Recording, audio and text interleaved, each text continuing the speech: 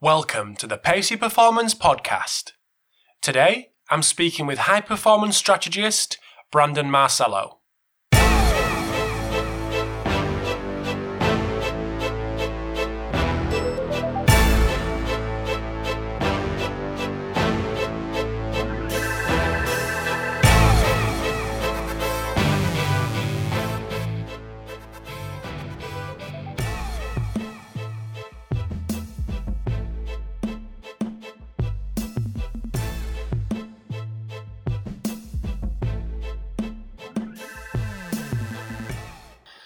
Thanks for tuning in to the Pacey Performance Podcast. So this evening, I have the pleasure of speaking to Brandon Marcello.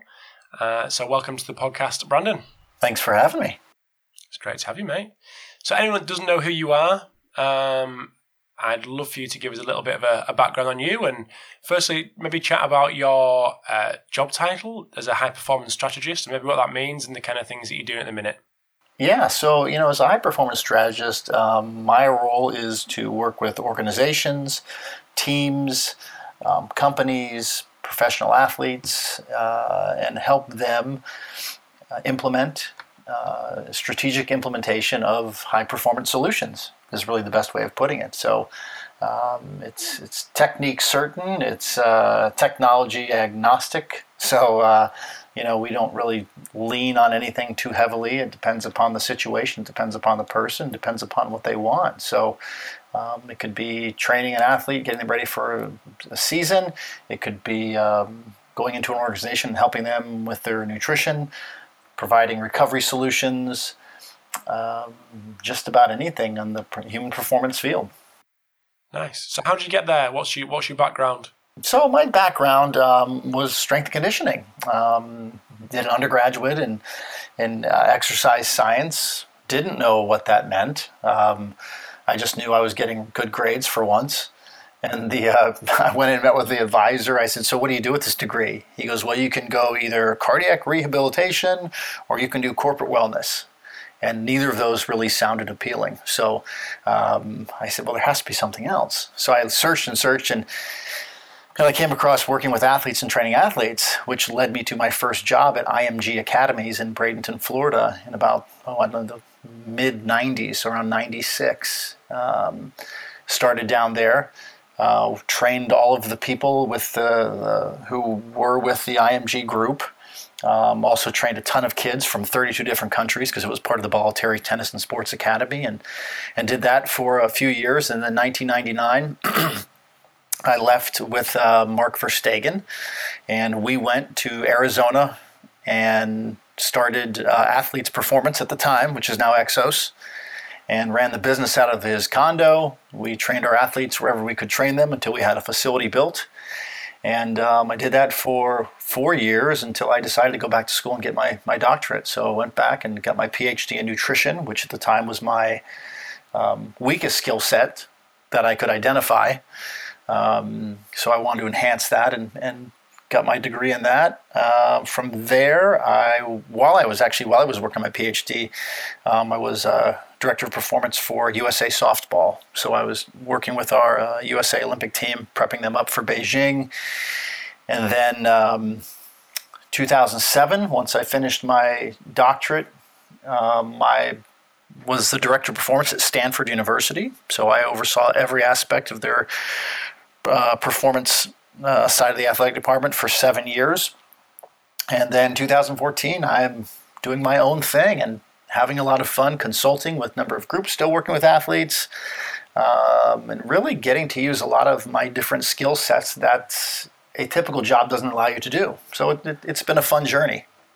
Nice. Now, we spoke before, and it was one thing that I didn't realize that you were involved in athletes' performance from the start. So that's cool. What was it like setting up that business? It was fun. No, it was fun. It was challenging because you got two guys who don't know anything about business, right? And we're just scrambling and trying to create something where we can have athletes come and work and do something completely different. And it was kind of, looking back now, it kind of was industry defining to some extent.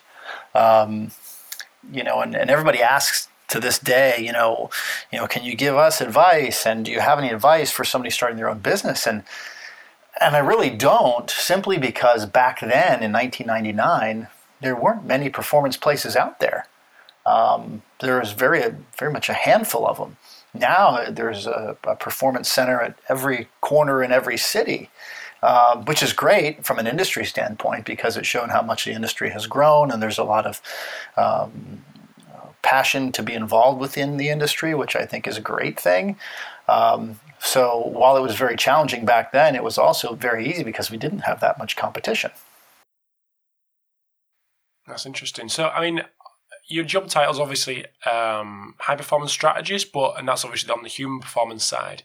Is there any potential for going just kind of a performance strategist and getting into business and analyzing the kind of things that they do?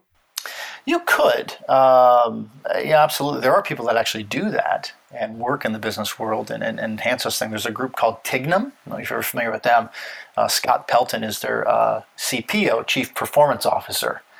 And he goes in and helps optimize corporations and the people that work within the corporation. So to give them these same skill sets that we give athletes many times, the movement, mindset, recovery, nutrition, and that's what that's the Tignum pillars that they use to kind of help people perform at their best. Because at the end of the day, whether you're an athlete, whether you're a surgeon, whether you're a board member, it doesn't matter what the profession is, you still perform and want to perform at a certain level of performance.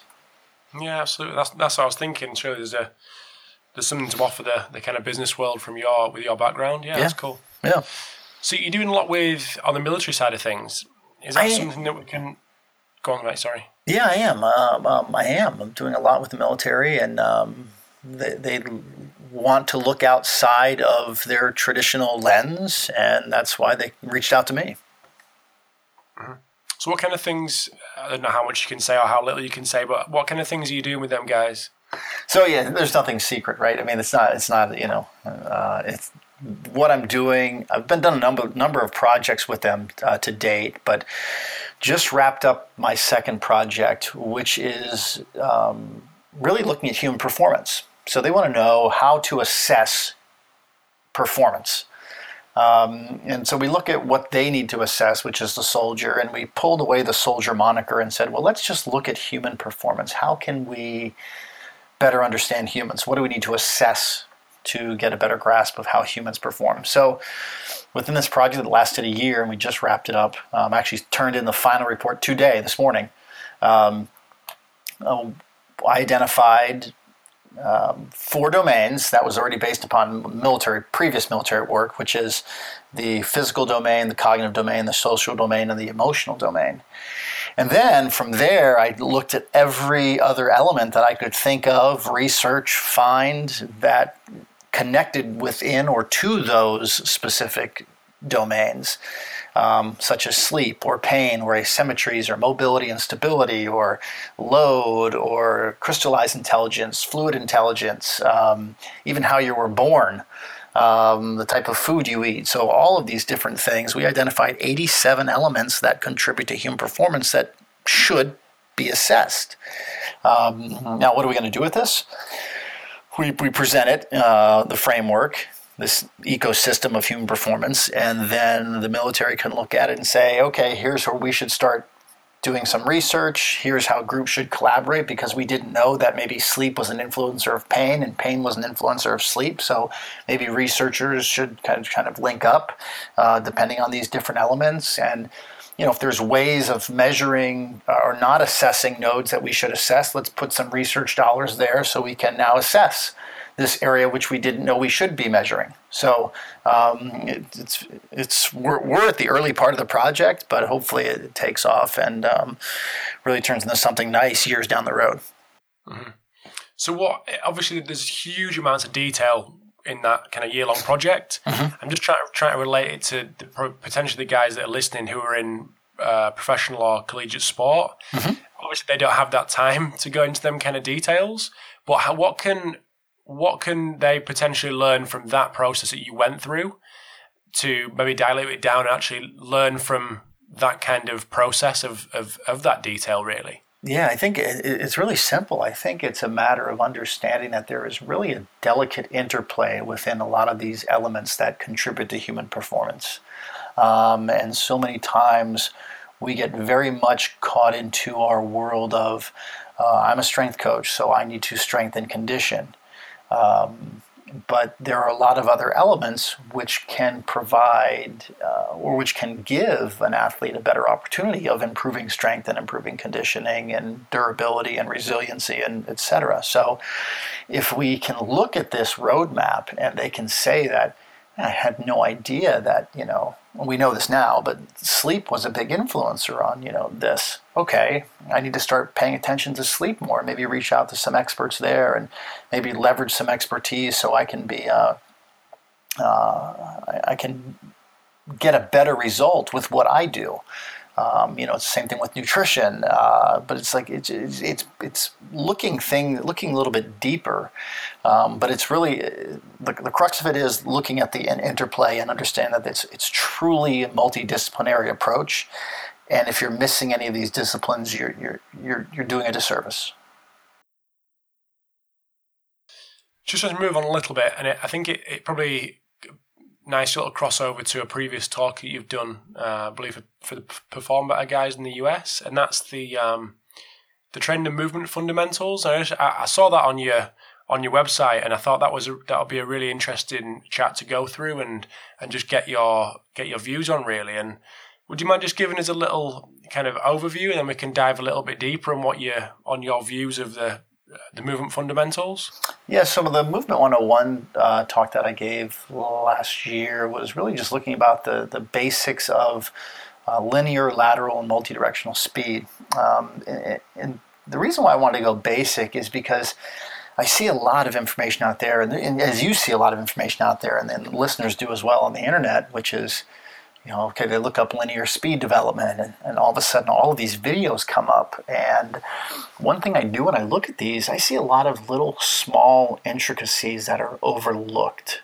So while the general exercise might look similar, they're missing a lot of the fundamental issues, and they're missing a lot of the understanding of what this drill does, why this drill is in this particular place within the particular training program. So I talked about the nuances of the drills. I talked about the sequencing of drills. So why sequencing is very important when you're building out a movement development program.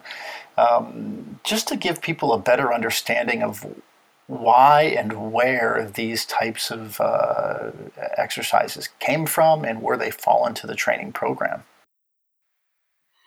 So when you mentioned sequencing there, you just mind giving us a little bit more detail on, firstly, why obviously that's such a crucial element, and that's obviously why you give a lot of detail in your talk with regards to sequencing? So, the best corollary I can give is, for instance, like baking a cake, right? There's a specific sequence that takes place. Even though everybody has the same, you have batter, you have eggs, you have an oven, you have a pan and oil, and whatever the list of ingredients is, if you're baking that cake and I'm baking that cake and you follow the instructions perfectly, you preheat your oven, you take your batter, you put the egg in there, you put the oil in there, you mix it the specified amount of time, you put it in the pan, and you put the pan in the oven for 35 minutes, the end result is a cake, right? But if I used all those same tools that you did, which are the ingredients, and now I've altered the sequence, so I decided to just put the pan in the oven for 35 minutes, pull out the pan, and then pour my batter in, right? We've used the exact same things to bake the cake, but the outcomes are drastically different because we've altered the order of events, right? So we've changed the sequencing. And the same thing occurs within any type of training program. And in my case that I was speaking about was movement, that, movement and programming movement should follow a very specific sequence. And the fundamentals of linear speed, to put it, very simply, should be done first, followed by the basics of lateral speed should be second, and then multi-directional based upon that, because all these things follow a very specific sequence. And if you haven't mastered some of those other pieces, then going beyond that is going to be very, very difficult and much harder to do. Mm-hmm. from what I see that's out there, there's a lot of emphasis on the linear stuff, and that maybe comes from a lot of influencers who can originate from track and field, from athletics. But what I don't see a lot of is the kind of development of the lateral aspect. Do you just want to talk to us a little bit about your views on maybe starting off with the sequencing, and then a bit deeper in what kind of where people could start with moving from that linear model to the lateral coaching? Sure. So when you're looking at lateral, there's two different types of lateral movement. There's like close proximity, where you're just kind of maybe like a basketball or tennis, even very close proximity drills where you don't have to cover much ground, which would be very simple as just a push off, a lateral push, right, or a couple of lateral pushes. Then if you need to cover more ground, there's that transition from lateral to linear speed, which is more of a crossover step, right, or a jab step. You could use either one. So the first thing with lateral speed is to make sure you have an understanding of more like physics, right? So it's easier to push something than to pull something. So teaching the athletes the proper position in which they can be to leverage their body, teaching them to push off of the ground on the inside ball of the foot, really just educating them on putting their bodies in the best positions to exert force, right, to give them a biomechanical advantage. That's really all we're doing. And then the beautiful thing about these drills and these movement sessions is they also function as an evaluative session. So if somebody doesn't move well laterally, well, let's teach them to get in that position. Well, if they cannot get in that position, well, then it tells us we need to look at something else. Maybe it's a mobility issue. Maybe it's a stability issue. Maybe they can't maintain that position, so now it's a capacity issue. Or maybe they don't generate enough force out of that position, so now it's a strength issue. So it's interesting that these things, while many times we get caught up in just teaching the drills and improving linear speed, if we forget to use those sessions as an evaluative tool, then we lose a lot of great insights that we otherwise would miss. So, I mean, like I said before, there's lots out there. And the things that I've seen probably over the last couple of months is probably a big increase in videos and things like that on linear speed, with the introduction of like sprint mechanics and that type of thing. But where does one make that kind of where and when does one make that transition from developing that kind of linear model to something that is more multidirectional, obviously going through the lateral kind of midpoint as well? Are all three in there at the same time? Is it a clear kind of progression from one to the next? What's your opinion on that? So I like to do them concurrently, but I do them very separate. So meaning in a week's time, I might do a linear speed session one day, and then the next day I might do a lateral speed session, and then I might go back to a linear, and then I'll go back to another lateral. So I'll alternate linear and lateral, and then my progressions are all based upon mastery to the next limiting factor. So how fast an athlete progresses based upon how well they master the specific exercises. So can't really give you a timeline how long that takes. I mean, when we get into combine preparation, you have 6 weeks to get these guys or 8 weeks to get these guys prepared. So you have to kind of push everything in within that 8-week plan, right? And hope that they master things and move them along quickly. But aside from that, you would alternate linear, lateral, until they master those components. Then that lateral piece would be replaced with multidirectional speed. And then, because obviously lateral is a component of multidirectional speed. Then as you bounce back and forth between linear and multidirectional, that general multidirectional speed will become more specialized to whatever that sport might be. Then it would get more specific after that to now what are the specific needs of that particular position within that particular sport that are built around multidirectional speed. So in short, let's master linear, let's master lateral, let's alternate and show me that you can progress and have good proficiency within those, and then let's push you to the multidirectional aspect, and then let's make it as specific as we can.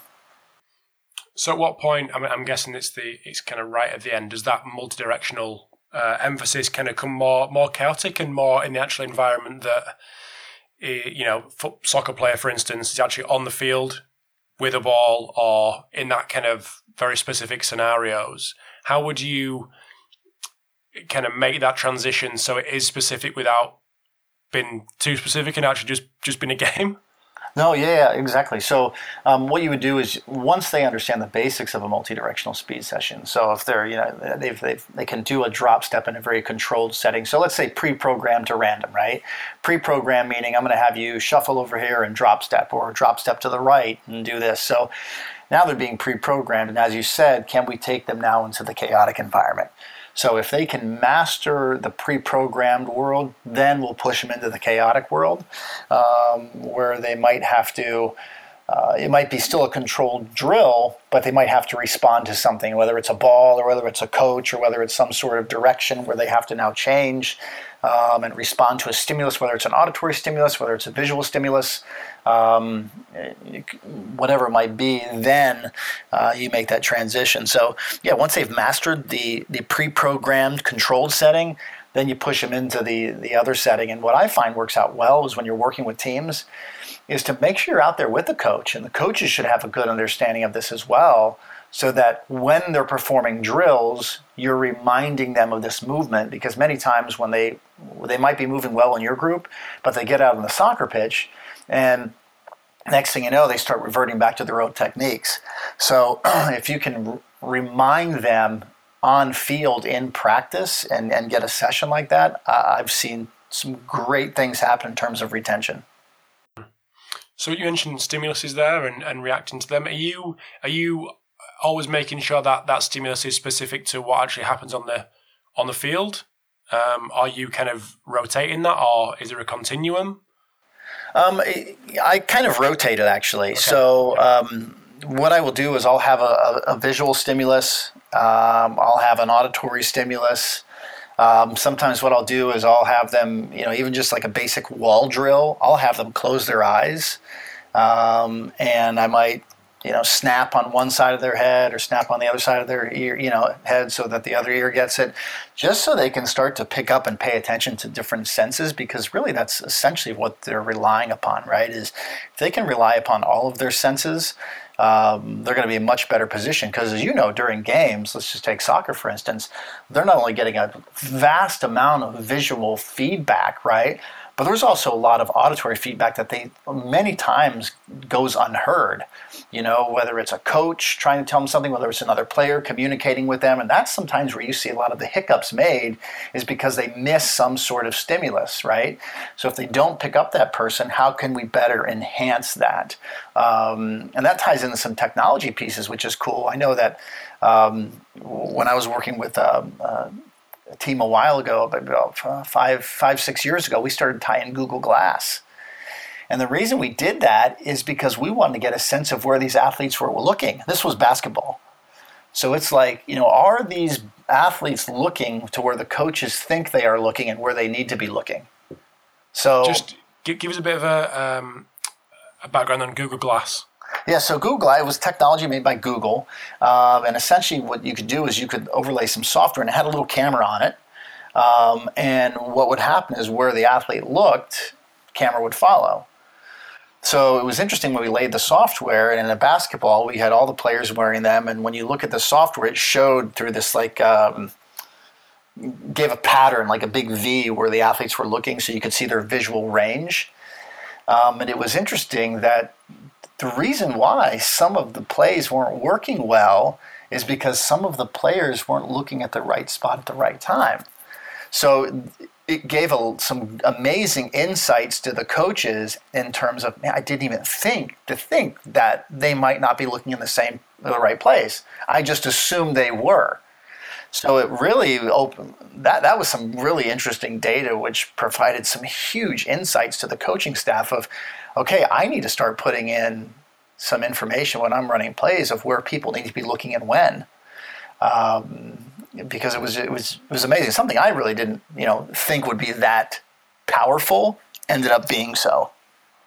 I'm guessing information like that is quite hard to then act upon and actually put in place. Like rather than asking a player, don't look there, look there, that's all right to say that now when we both stood there looking at each other, but in the chaos of a match with 30,000 people, 40,000 people watching you, that's a different story. Absolutely. So I'm guessing that's, from a coach's point of view, how did they act upon that information? Well, what they did was it was usually used in practice only because they couldn't wear it in games, right? So that was the interesting piece, was they would look at game film and then they would say, okay, this play wasn't running very well. We tried to run it 4 times. It worked once. Let's run in practice and see what happens with different groups. And then what they saw was that the more successful people were looking in the right places and the ones that wasn't very successful were not, or were delayed in looking, right? So it was interesting for some reason, and that leads you to the next question, right? Why weren't they looking there? What was the information that they received that told them to not look there, or maybe to overlook that piece of information, right? It just gets deeper and deeper, which is really cool. But at the same time, it was just fascinating stuff. Just going to take a very quick break in the chat with Brandon. Hope you're enjoying part 1. Just want to let you know of an audio abstract that came out this week from Sophia Nymphius. So Sophia is discussing change direction deficit and how you can use historical data to really drill down into the nuances of a 505 test. So that's really interesting. So make sure you check that out, and that can be found at strengthofscience.com. So massive thanks to Vald Performance, makers of the Nordboard and groin bar, for sponsoring the episode today. So really encourage you to check them guys out. Some great guys behind the scenes, as you know, with the Hamstring Research Group, as well as the guys who are dealing with the business day to day. So make sure you check them out. So over to part 2 with Brandon, and hope you enjoy. So we'll move on a little bit, and something that I believe you spoke on in Seattle a couple of years ago when I was out there, and that was a lot around recovery. And something that came into my mind, it's something that I always see if I'm going around visiting clubs, is the amount of kind of money and resources and time, a lot of the time, is spent on supplementation and supplements, for whether it be pre-game, post-game, all over the shop. So I just wanted to ask you to give us a bit of a 101 on supplements, and kind of probably delve into what you did in Seattle a couple of years ago, really. Sure. So my take on supplements is they should function exactly what their name defines them to be, a supplement, something in addition to, not something in replacement of. And I think that's many times people get confused because they rely on supplementation too much. There's an author, Michael Pollan, he's a food guy, wrote The Botany of Desire, and he also wrote a book called Food Rules. And in the book Food Rules, he says, be the kind of person that takes supplements but don't take supplements.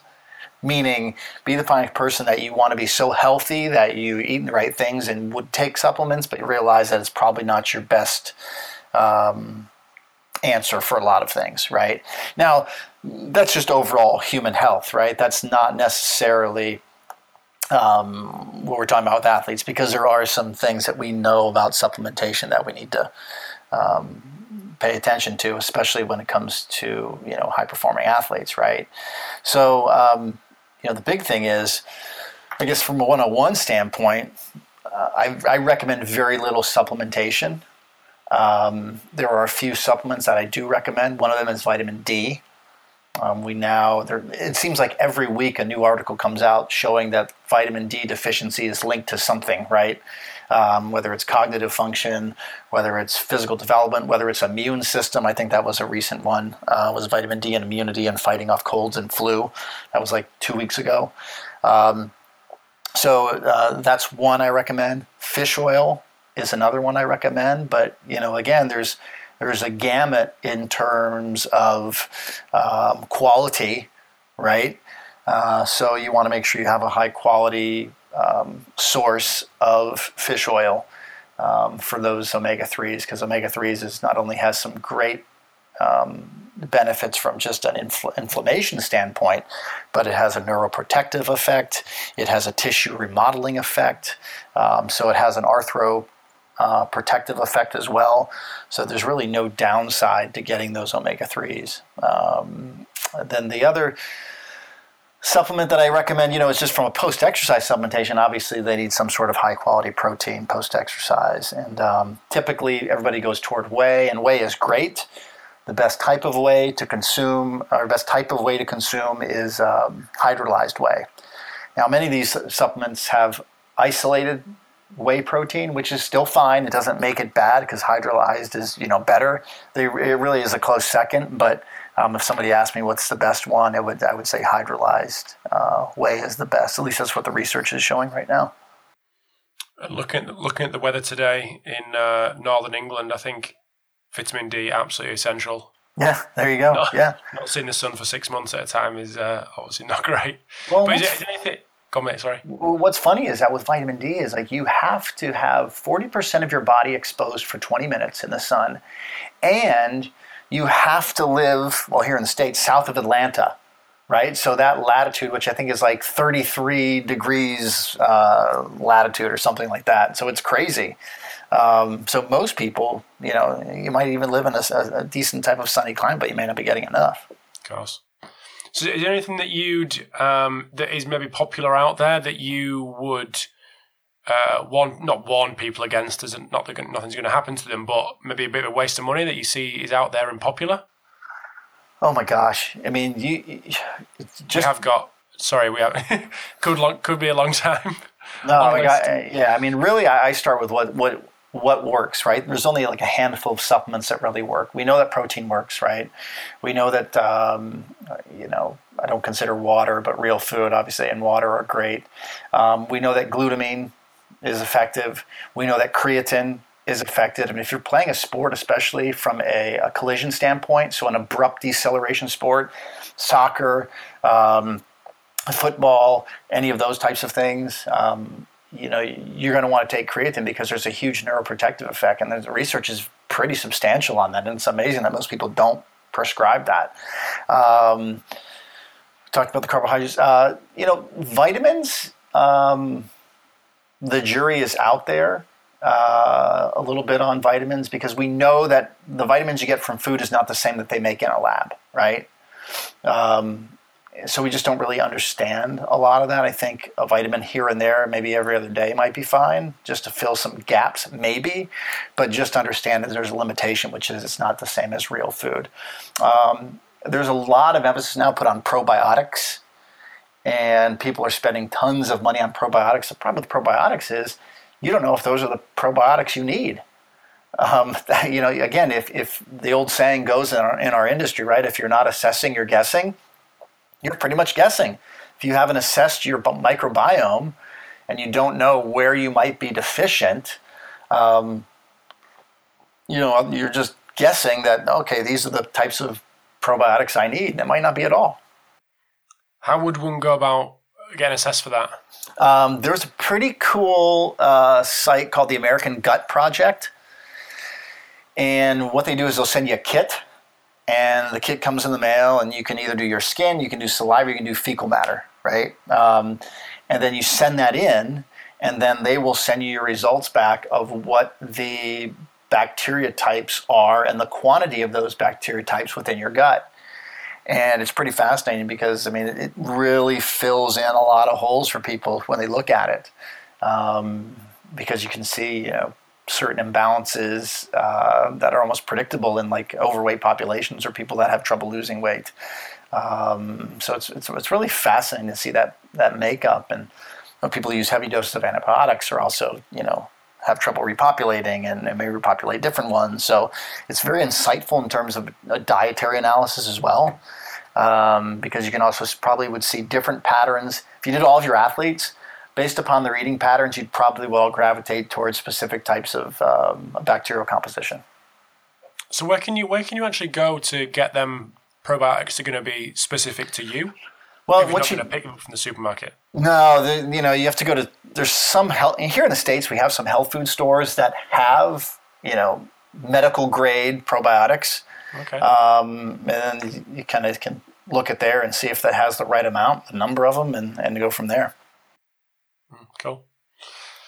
So one last thing that I wanted to chat with you about, Nick. Again, it covered what you spoke about in Seattle, and that was sleep. Now, I've had a couple of guys on who discussed kind of a whole podcast around sleep, and I just wanted to get your kind of updated version. I just went through your slides from a couple of years ago, so maybe just a bit of an updated version on your kind of views on sleep. And there's so much out there on sleep, and it kind of, I don't know if it sends you to sleep a lot of the time. It's been kind of quite generic, but people keep putting it out, which means that I'm guessing people are still reading it and still need to know about it. So I just wanted to ask you to give your kind of your views on, firstly, why it's important and the kind of basics to get the right amount of sleep. Well, I think we know that sleep has a huge impact on performance, and I think that's what it comes down to. So many times, let's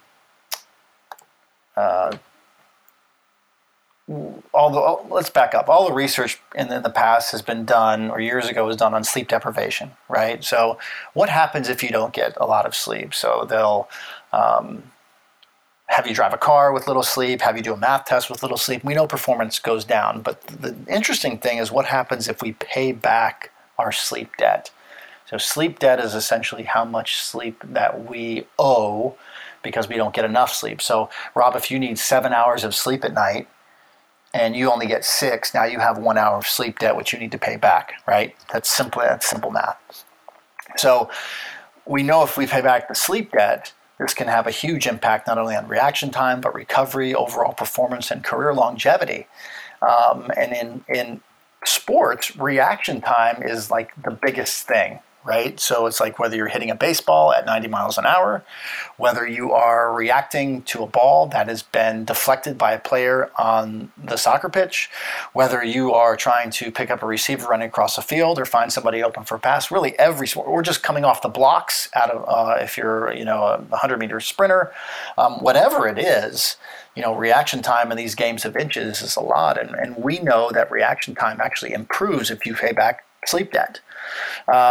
So from a performance standpoint, that's huge. We know that from the research done on sleep in the past that, in swimmers, they have a 20% increase in reaction time. Their turn time efficiency is improved, their kick strokes are improved, and their sprint speed is improved. So that tells you that they don't fatigue out as much or as quickly. Their strength and power benefits are greater. And they even did that in basketball. Mood is enhanced. So these players and athletes like being at practice. They like competing. They handle the stresses of travel much better when they're well rested. From my standpoint, there's too many good things that relate to performance that you'd be crazy not to pay attention to sleep. Mm-hmm. So obviously, and this is something that I've discussed quite a few times with people, but it'd be just good to get first your views and a bit of an update on that. And there's so much out there with regards to people tracking it now. I'm not sure how much people are doing with it, obviously not on an individual basis. But what would be your kind of go-to devices, whether that's a good word, or people to kind of seek out when it comes to measuring sleep? So from a device standpoint, there's tons of them out there, like you said. I've looked at a lot of them. Actually, 2 years ago, I did a whole study for the military on sports analytics and what they're using to sense, understand, and portray human performance in the sports world. So I got pretty in-depth with a lot of the sleep trackers that they use here in the States. And one I found, which I like the best, is called a ReadiBand. It's by a company called Fatigue Science. And the reason I like them is because they stay in their lane, right? They just want to measure sleep. And they don't make extravagant claims. They just tell you sleep duration and sleep quality. So how long you slept and how many interruptions you had during the night. And what's interesting is they have a 93 or 94% accuracy to polysomnography, which is what you would do when you go into a sleep lab, which is awesome, right? To get that kind of, accuracy compared to that is absolutely unheard of, right?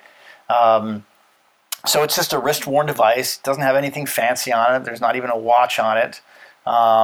It's just a regular sleep actigraphy monitor, and it gives you some really incredible insights in terms of, the basics. It doesn't tell you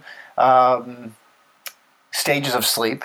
And the thing you have to remember is most wrist-worn devices, the only time you can tell stages of sleep is if you go for a polysomnography test and they put the EEG on you, right?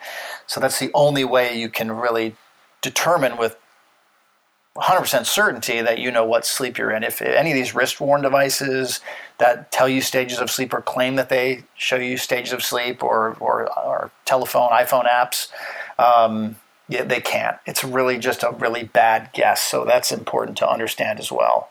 So that's my go-to device. There are other ones that throw out heart rate variability along with it, but when you're measuring heart rate at the wrist, it's not very accurate. So I think that's important. People know, for instance, like the Apple Watch, 97% of the time, it is accurate of plus or minus 7 beats per minute.